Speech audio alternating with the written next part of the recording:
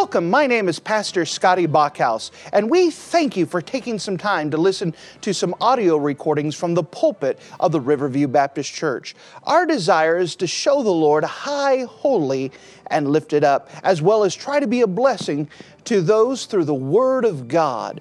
Please enjoy this message, and we pray that it will be a blessing to your life.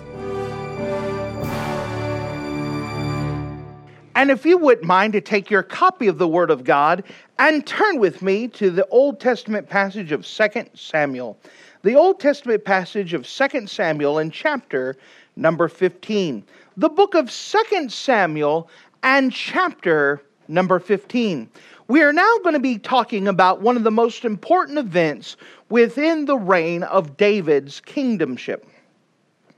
That we understand that 2 Samuel lists the consequences of action, that it shows that just one little sin can have overwhelming consequences, and that without a doubt, that sin will cost you more than you ever wanted to pay and take you a lot further than you ever wanted to go. That it started off with one night in sin, that David sinned with Bathsheba. That led to a cover-up, and when the cover-up didn't work, it led to the death of Uriah the Hittite. After the baby was born, Nathan the prophet was sent by God to confront David for the purpose of restoring him, and that did prompt David to get right with God, and we have that recorded in David's prayer in Psalm 51. However, along with this came a fourfold judgment that was landed upon David's house. And that the Bible says that part of it, that the sword would not leave David's household. And true enough. And we've watched as David's child with Bathsheba, the first one, had passed away. We saw the results of the rape of Tamar by Amnon that led to the death of Amnon. And now we could see another result that has been brewing and working. That we know that after Amnon did his deed, that David did nothing for it for years. After that, Absalom killed Amnon, and David nothing for years. Afterwards, Amnon was brought back to the kingdom, and nothing was done for years. So this is something that's been steaming. If you could calculate in your Bible, let's just do an approximation for 10 years now. 10 years this is boiling. 10 years this has been working. And it is finally going to erupt in something that is called Absalom's rebellion. And during Absalom's rebellion, we're going to see in the next several messages several character studies. And the reason is that in the worst times in life, that's when people's character is really going to be revealed. Those who choose to follow the king, those are going to be revealed. And those that hate the king, those are going to be revealed. And we're going to see a series of character studies starting Sunday morning in the next message. But now we're going to see the eruption and how did Absalom's rebellion come to play. If you don't mind, we could see this recorded in the book of 2 Samuel in chapter 15. The book of 2 Samuel in chapter 15, and notice with me in verse number 1. 2 Samuel chapter 15 and verse 1. And it came to pass after this that Absalom prepared him chariots and horses and 50 men to run before him.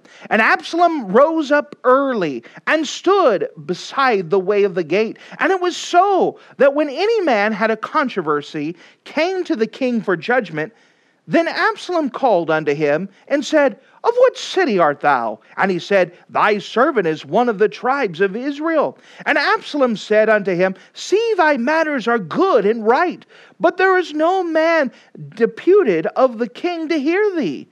And Absalom said, moreover, Oh, that I were made judge in the land, and that every man which hath suit or cause may come unto me, and I would do him justice. And it was so that when any man came nigh to him to do him obeisance, that he put forth his hand and took him and kissed him. And on this manner did Absalom to all Israel that came to the kingdom for judgment. So Absalom stole the hearts of the men of Israel. And it came to pass after 40 years that Absalom said unto the king, I pray thee, let me go and pay my vow, which I have vowed unto the Lord in Hebron. For thy servant vowed a vow while I abode at Geshur in Syria, saying, If the Lord shall bring me again indeed to Jerusalem, then I will serve the Lord. And the king said unto him, Go in peace. So he arose and went to Hebron. But Absalom spent spies throughout through all the tribes of Israel, saying, As soon as you hear the sound of the trumpet, then ye shall say, Absalom reigneth in Hebron. And with Absalom went 200 men out of Jerusalem that were called, and they went in their simplicity, and they knew not anything. And Absalom sent for Ahithophel the Gileonite, David's counselor from his city, even from Gilo, while he was offering sacrifices. And the conspiracy was strong, for the people increased continually with Absalom. And there came a messenger to David, saying, The hearts of the men of Israel are after Absalom. And David said unto all of his servants that were with him at Jerusalem, Arise and let us flee, for we shall not else escape from Absalom. Make speed to depart, lest he overtake us suddenly, and bring evil upon us, and smite the city with the edge of the sword. And the king's servant said unto the king, Behold, thy servants are ready to do whatsoever my lord the king shall appoint. And the king went forth, and all his household after him. And the king left 10 women, which were concubines, to keep the house. And if you're in the habit of marking things in your Bible, would you mark a phrase that we find in the book of 2 Samuel chapter 15? 2 Samuel chapter 15, and notice with me in verse 6. 2 Samuel chapter 15 and verse 6. Notice the phrase, Absalom stole the hearts of the men of Israel. Absalom stole the hearts of the men of Israel. And with the Lord's help, we're going to see the beginning part of Absalom's rebellion and how we did it, what's leading up to this, with this key phrase here, Absalom stole the hearts of the men of Israel. If you don't mind, let's go to the Lord together and let's pray. Dear Heavenly Father, thank you again for you being a wonderful God. And as we come up to you now, we're just asking that you would give us great wisdom and great understanding as we open up the Bible, that you'd help us to see and be warned by this text, that we could learn from Absalom's blueprint, and that we could be on the lookout for ourselves, for anyone with that same objective to steal the hearts of your people. We're asking again as we cover this historical event, that we could see this horrible thing, and that we would also be warned about the consequences of sin. That if David would have just knew that this was a possible result, he would have stayed away from that sin so much. Fill me with your precious Spirit, Lord, and help guide my words, guide my thoughts. Help me to say exactly what you desire me to say, and just refrain from veering off course or anywhere that I should not tread. I'm asking that you would make this clear, let it be easily understood, and that because of this message, you would protect this church in a special way. We love you, and in Jesus' name we pray. Amen. Absalom here is what the Bible would refer to as a grievous wolf. A grievous wolf is one that leaves a trail of sorrow and heartbreak after them. And what Absalom does in this chapter is a blueprint of what any biblical wolf would try to do to destroy a church. Remember that a church is not destroyed from the attacks without. A church is destroyed by the attacks within. And what occurs in these 16 verses here is a blueprint. It is exactly what wolves will try to do to make everything fall apart. And so the study of this chapter is very key in helping protect a church and guard a church and trying to make sure that the church is protected, to be aware of the idea of grievous wolves. If you don't mind, let's walk through here and let's see some of these things. The very first thing I'd like to show you is that Absalom won the hearts of the people. Absalom won the hearts of the people. Now notice in verse number 1.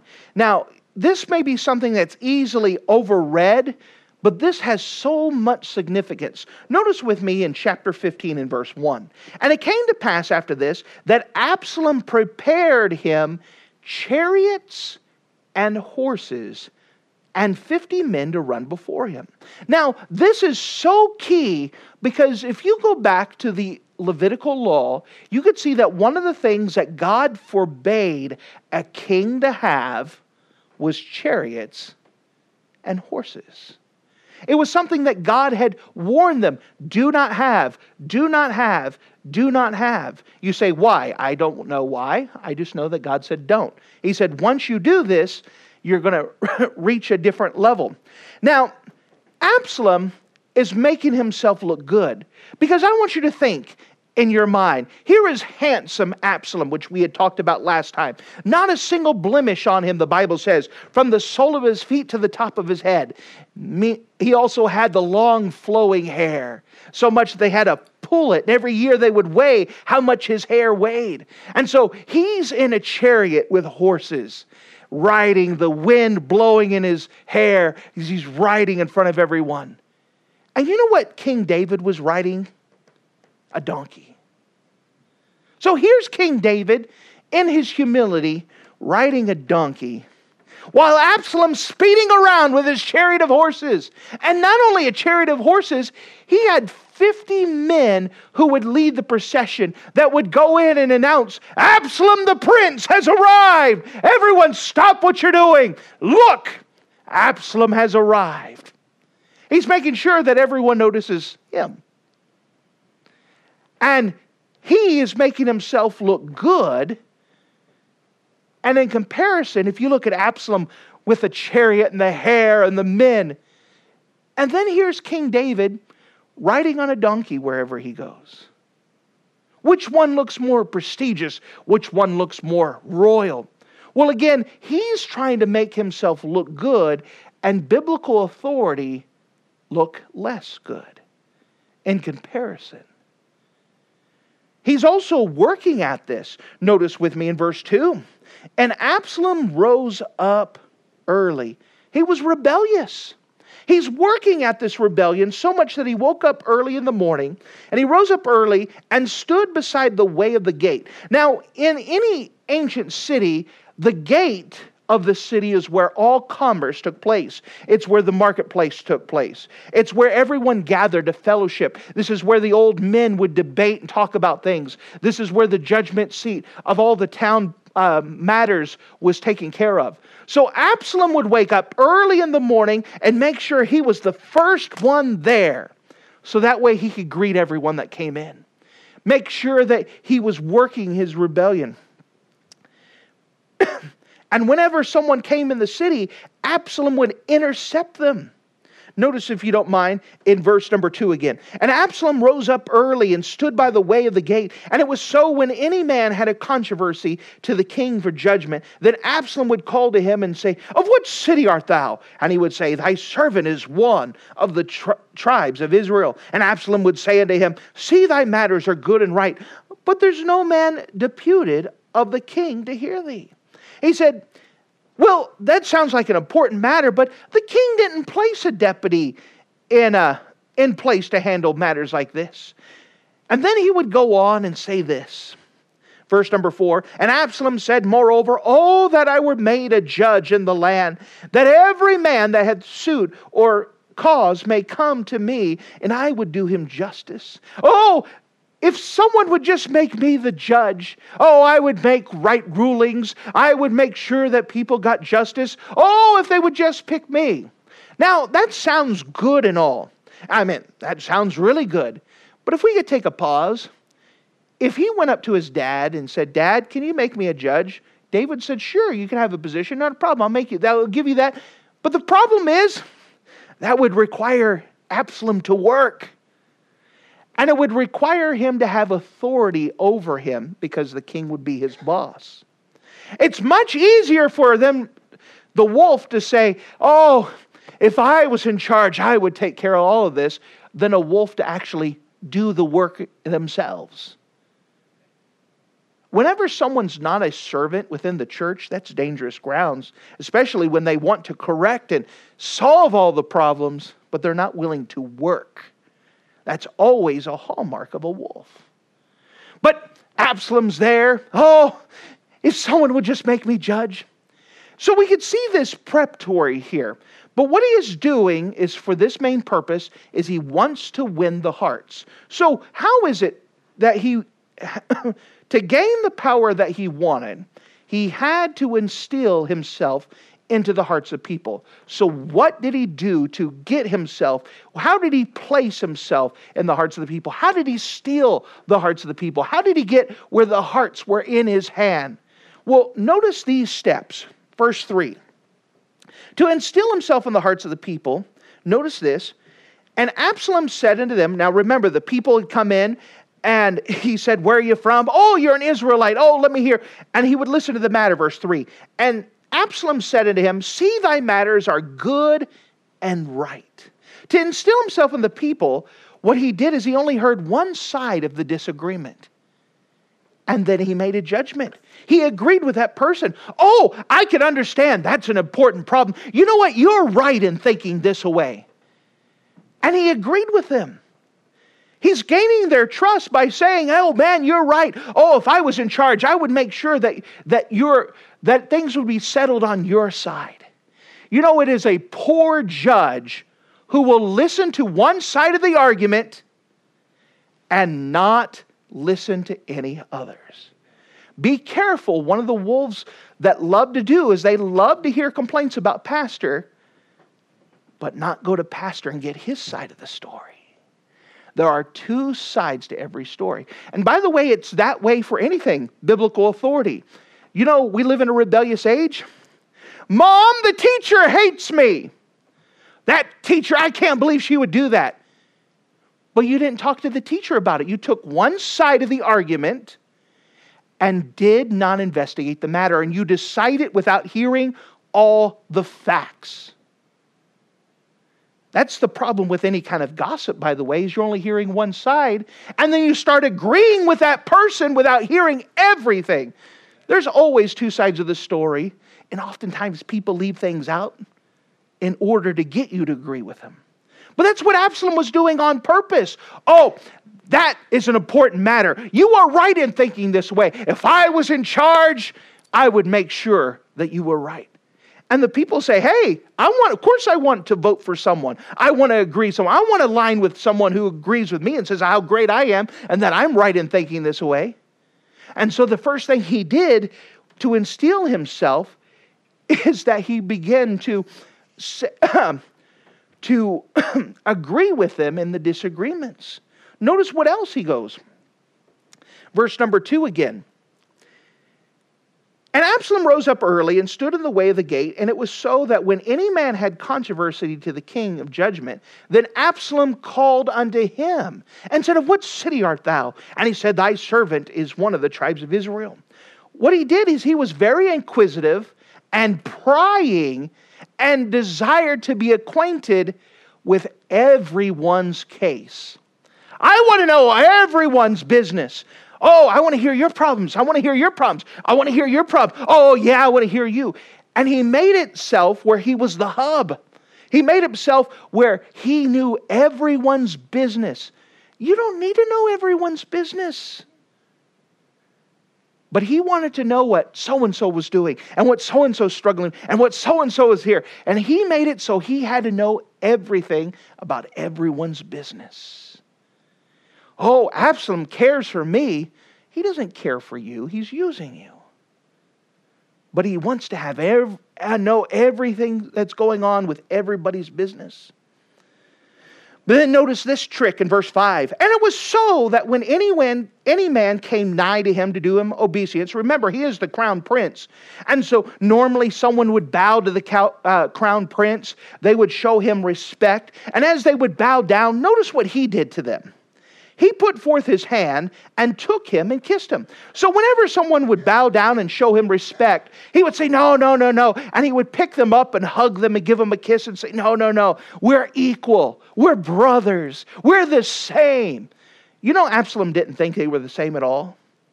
But he's doing this to manipulate them, to gain their hearts, to work with them. And so that was just a small little trick as they were giving proper respect.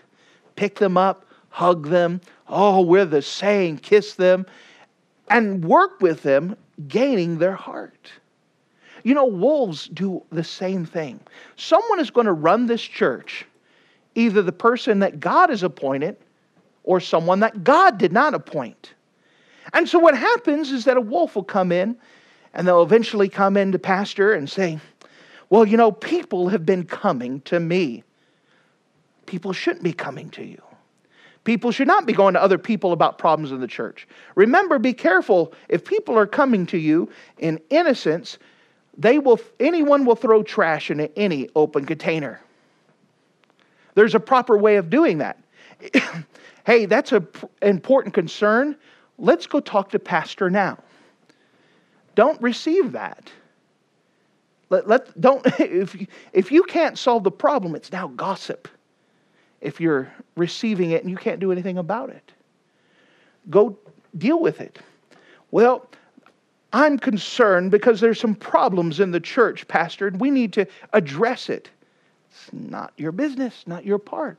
If there are legitimate things for you that you need to take care of, then it is right and good for you to go to pastor and say, Pastor, I'm concerned that I heard you say something, I didn't know what that meant. That's fine, that's good. But you carrying everybody else's problems, that's something different. That person needs to come, and you need to work with them to bring that person to come. Because people are allowed to have issues. And there may be a little legitimate thing where if someone says, I don't know how to approach pastor. Well, let me help you. And let's go talk to them together. Hey, pastor, so-and-so's got a question, and I think they got a good question. There are ways of handling it, but you should not be the one to be receiving. And that's what a wolf loves to do, is they love to get everyone to come to them. Oh, they just feel comfortable talking to me. That's exactly what Absalom was doing to win their hearts, to capture their hearts. Exactly what Absalom was doing. So, what comes now? Not only did Absalom win the hearts of the people, but we see a second thing here, that Absalom assembled a conspiracy. Absalom assembled a conspiracy. Notice, if you don't mind, in verse 7. And it came to pass after 40 years. Now, don't let the 40 years fool you. This has a lot of people that have fooled or tricked people up in timing. David only ruled for 40 years. So this isn't talking about the end of his reign. This is actually dated from the time where David was first anointed by Samuel in the reign of Saul. So 40 years have passed since David was a 17-year-old boy when Samuel came in the house and it looked at all the brothers and say, not you, is there any other brother? Yeah, there's one out in the field, but we didn't think you'd be him. 40 years from that time, Absalom put his plan into motion. So what's going on? Verse 7. And it came to pass after 40 years that Absalom said to the king, I pray thee, let me go and pay my vow, which I have vowed to the Lord in Hebron. For thy servant vowed a vow while I abode at Geshur, Syria, said, if the Lord bring me again to Jerusalem, then I will serve the Lord. So what he does is he lies to Dad. And this is how he does this. Dad, I need to go to Hebron, and the reason why I need to go to Hebron, he knew that if he left Jerusalem and went to Hebron, that Dad was going to ask about it. So let's get a good cover story. When I was in exile, I told God that if he ever brought me back, I was going to serve him. So Dad, I think it's about time that I pay this vow. You know, David was fooled by this. You want to know why David was fooled? Because parents want to see the good things in their kids. A desperate parent is easily fooled. They're looking, oh, look, maybe I think God's starting to work on my son. Oh, look. And we appreciate there's always hope. But again, there's a blindness that could come to it. David was willing to do anything. Oh, Absalom, you're going to serve the Lord finally? Yes. Absalom had no intention to serve the Lord, and we'll prove that in just a second. But this is how he fooled David. David wanted so much for Absalom to be right that if any hope, any olive branch, anything that may mean that maybe perhaps Absalom's getting right, he's getting excited over. But this instead is going to be his undoing. Verse number 9, and the king said to him, go in peace. So he arose and went to Hebron. But Absalom sent spies through all the tribes of Israel, saying, as soon as you hear the sound of the trumpet, then ye shall say, Absalom reigneth in Hebron.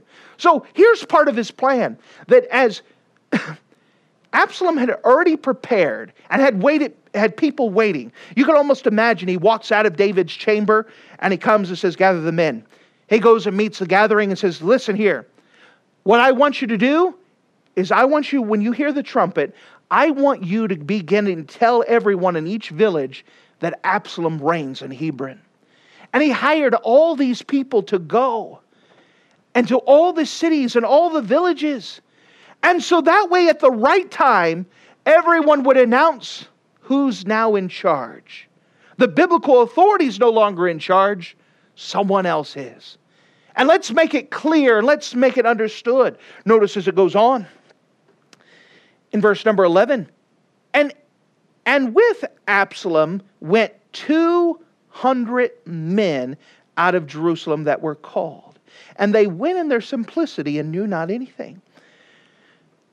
Here Absalom called 200 men that didn't know what was going on. They didn't know that Absalom had a plan. And wouldn't you know that every time that a wolf attacks, there are innocent people that get caught up.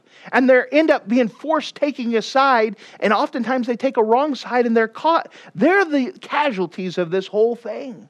That they're the ones that get hurt. They're the ones that no longer can trust church and no longer trust the pastor, or no longer trust Christians, they're the ones that are hurt, and they're the ones that are no longer going to be in church anymore. They did it in simplicity, but Absalom, he had plans. He got 200 people to come, but he also had other conspirators that had come.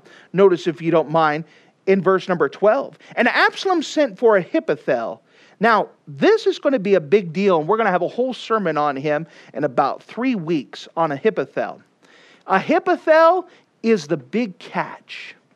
Ahithophel is the one who's actually been instructing Absalom how to do all of this. Ahithophel has his own agenda, but Absalom sent for Ahithophel, the Gittite, David's counselor. So the person that David had trusted the most is the one that had the knife that stuck in the deepest. And Absalom sent for Ahithophel the Gilonite, David's counselor from a city, even Gilo, while he was offering sacrifices, and the conspiracy was strong. What's a conspiracy? It is where a group of people have put a plan into motion and have agreed together. There is a conspiracy. And there is a bunch of people that have worked on there. Absalom has already done the legwork. And he is waiting for this one time, but he's had people in place to send him here, to send him here. You guys are going to be here. You guys are going to take care of this. He's already been working on all of this for the purpose of getting his way. And there are people that are going to get hurt in the midst of this. Absalom has started his rebellion. Which brings us to a third thing here. That Absalom's goal was to get rid of biblical authority. Absalom's goal was to get rid of authority. Verse number 13. And there came a messenger to David saying, the hearts of the men of Israel are after Absalom. And David said to all of his servants that were with him at Jerusalem, arise and let us flee, for we shall not escape from Absalom, to make speed to depart, lest he overtake us suddenly, and bring evil upon us, and smite the city with the edge of the sword. As soon as this happened, David immediately knew that he was done. There's nothing he could do to fight against this. You know, this shows it's typical of a wolf, by the way. A wolf will be quiet and look well behaved until he gets enough people on his side, and then he'll attack. A wolf won't go single file, but they'll have enough people on their side. There's something about the human condition. You don't have to be a wolf to get stuck in this, but we have the idea that we got the numbers on our side, we're right. You may be talking with someone else and you say, oh yeah, well so-and-so agrees with me and so-and-so agrees with me and so-and-so agrees with me, with the idea that if you have more people on your side, you must be right. That's just something about human nature. But that's not how it works. But that's how wolves, they want as many people, and when they have enough that they feel comfortable, then they'll confront, then they'll attack. And the whole goal was to get rid of biblical authority. One that was not placed by God, something that they placed themselves. Biologists who study wolves say that you see a wolf in the wild and you see the alpha, that you don't make eye contact with him. Because that eye contact, the wolves will take it a challenge to our authority. However, in a church type setting, that's exactly what needs to happen. You have to look at them right in the eyeballs and look at them and say, listen here, you're not in charge. The one that God placed is in charge. And not blink back on convictions or draw back. Now, this is going to be a traumatic event in the life of David and the life of the kingdom. Many people are going to lose their lives, and eventually Absalom's going to lose their life. Many people are going to rear up. Many people are going to get hurt. Many people are going to show their colors, but many people are going to be damaged in this attack. So, as for us, as we look at this biblical account and see this blueprint of wolves, how do we protect ourselves? How do we keep it so nothing like that happens here? Well, there are some basic things that, first of all, understanding the best defense against wolves is a good sheepdog. And so what do we do to prevent against wolves as good sheepdogs? Well, first of all, stand with your pastor and support him. Now remember, submission is not silence. It's saying the right thing at the right time, at the right place with the right spirit. It's saying the right thing at the right time, the right place, and the right spirit. Pastor's not infallible. He's not the greatest person in all the world. He's not the one. He's able to mess up. One thing about public speaking is that the more words you use, the more words that you have the opportunity to mess up on. There are some times that I may not say things clearly. I may mess up. I may mispronounce. I may misspeak. I may say something that maybe I'm not thinking of.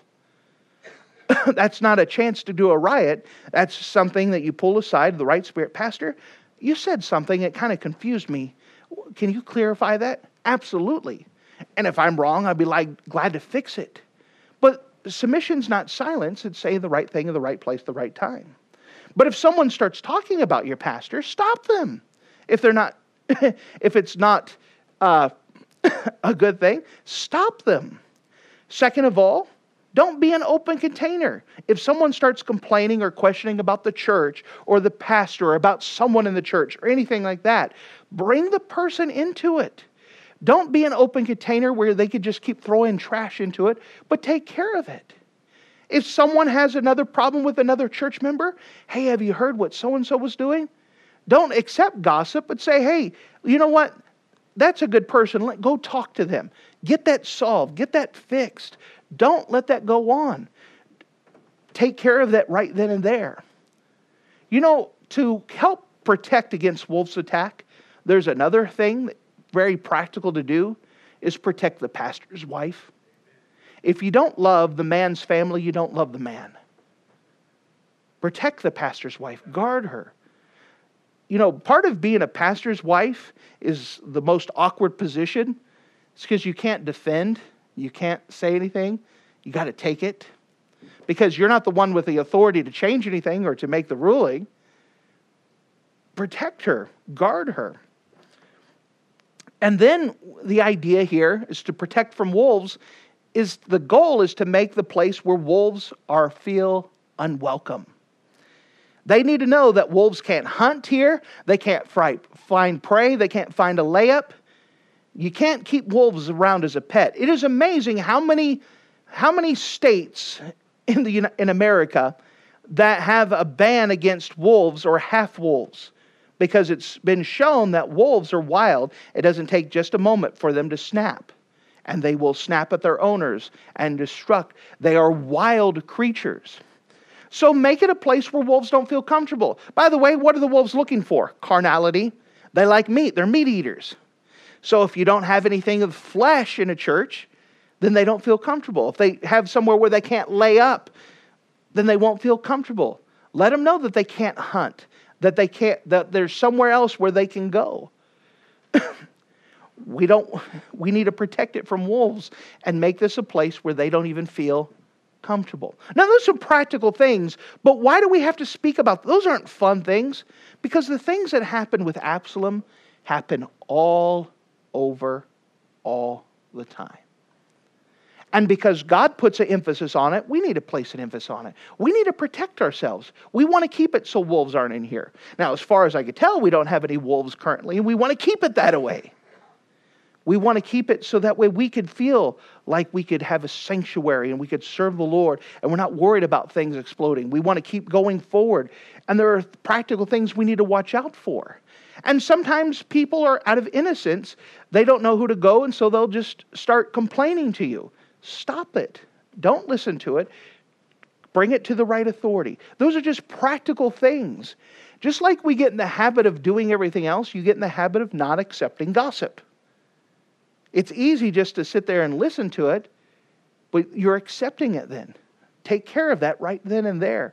That helps protect a church and help protect the people of the church, because it's not just a pastor that will get hurt. It wasn't just David that got hurt. There was so many other people that were damaged because of a wolf attack.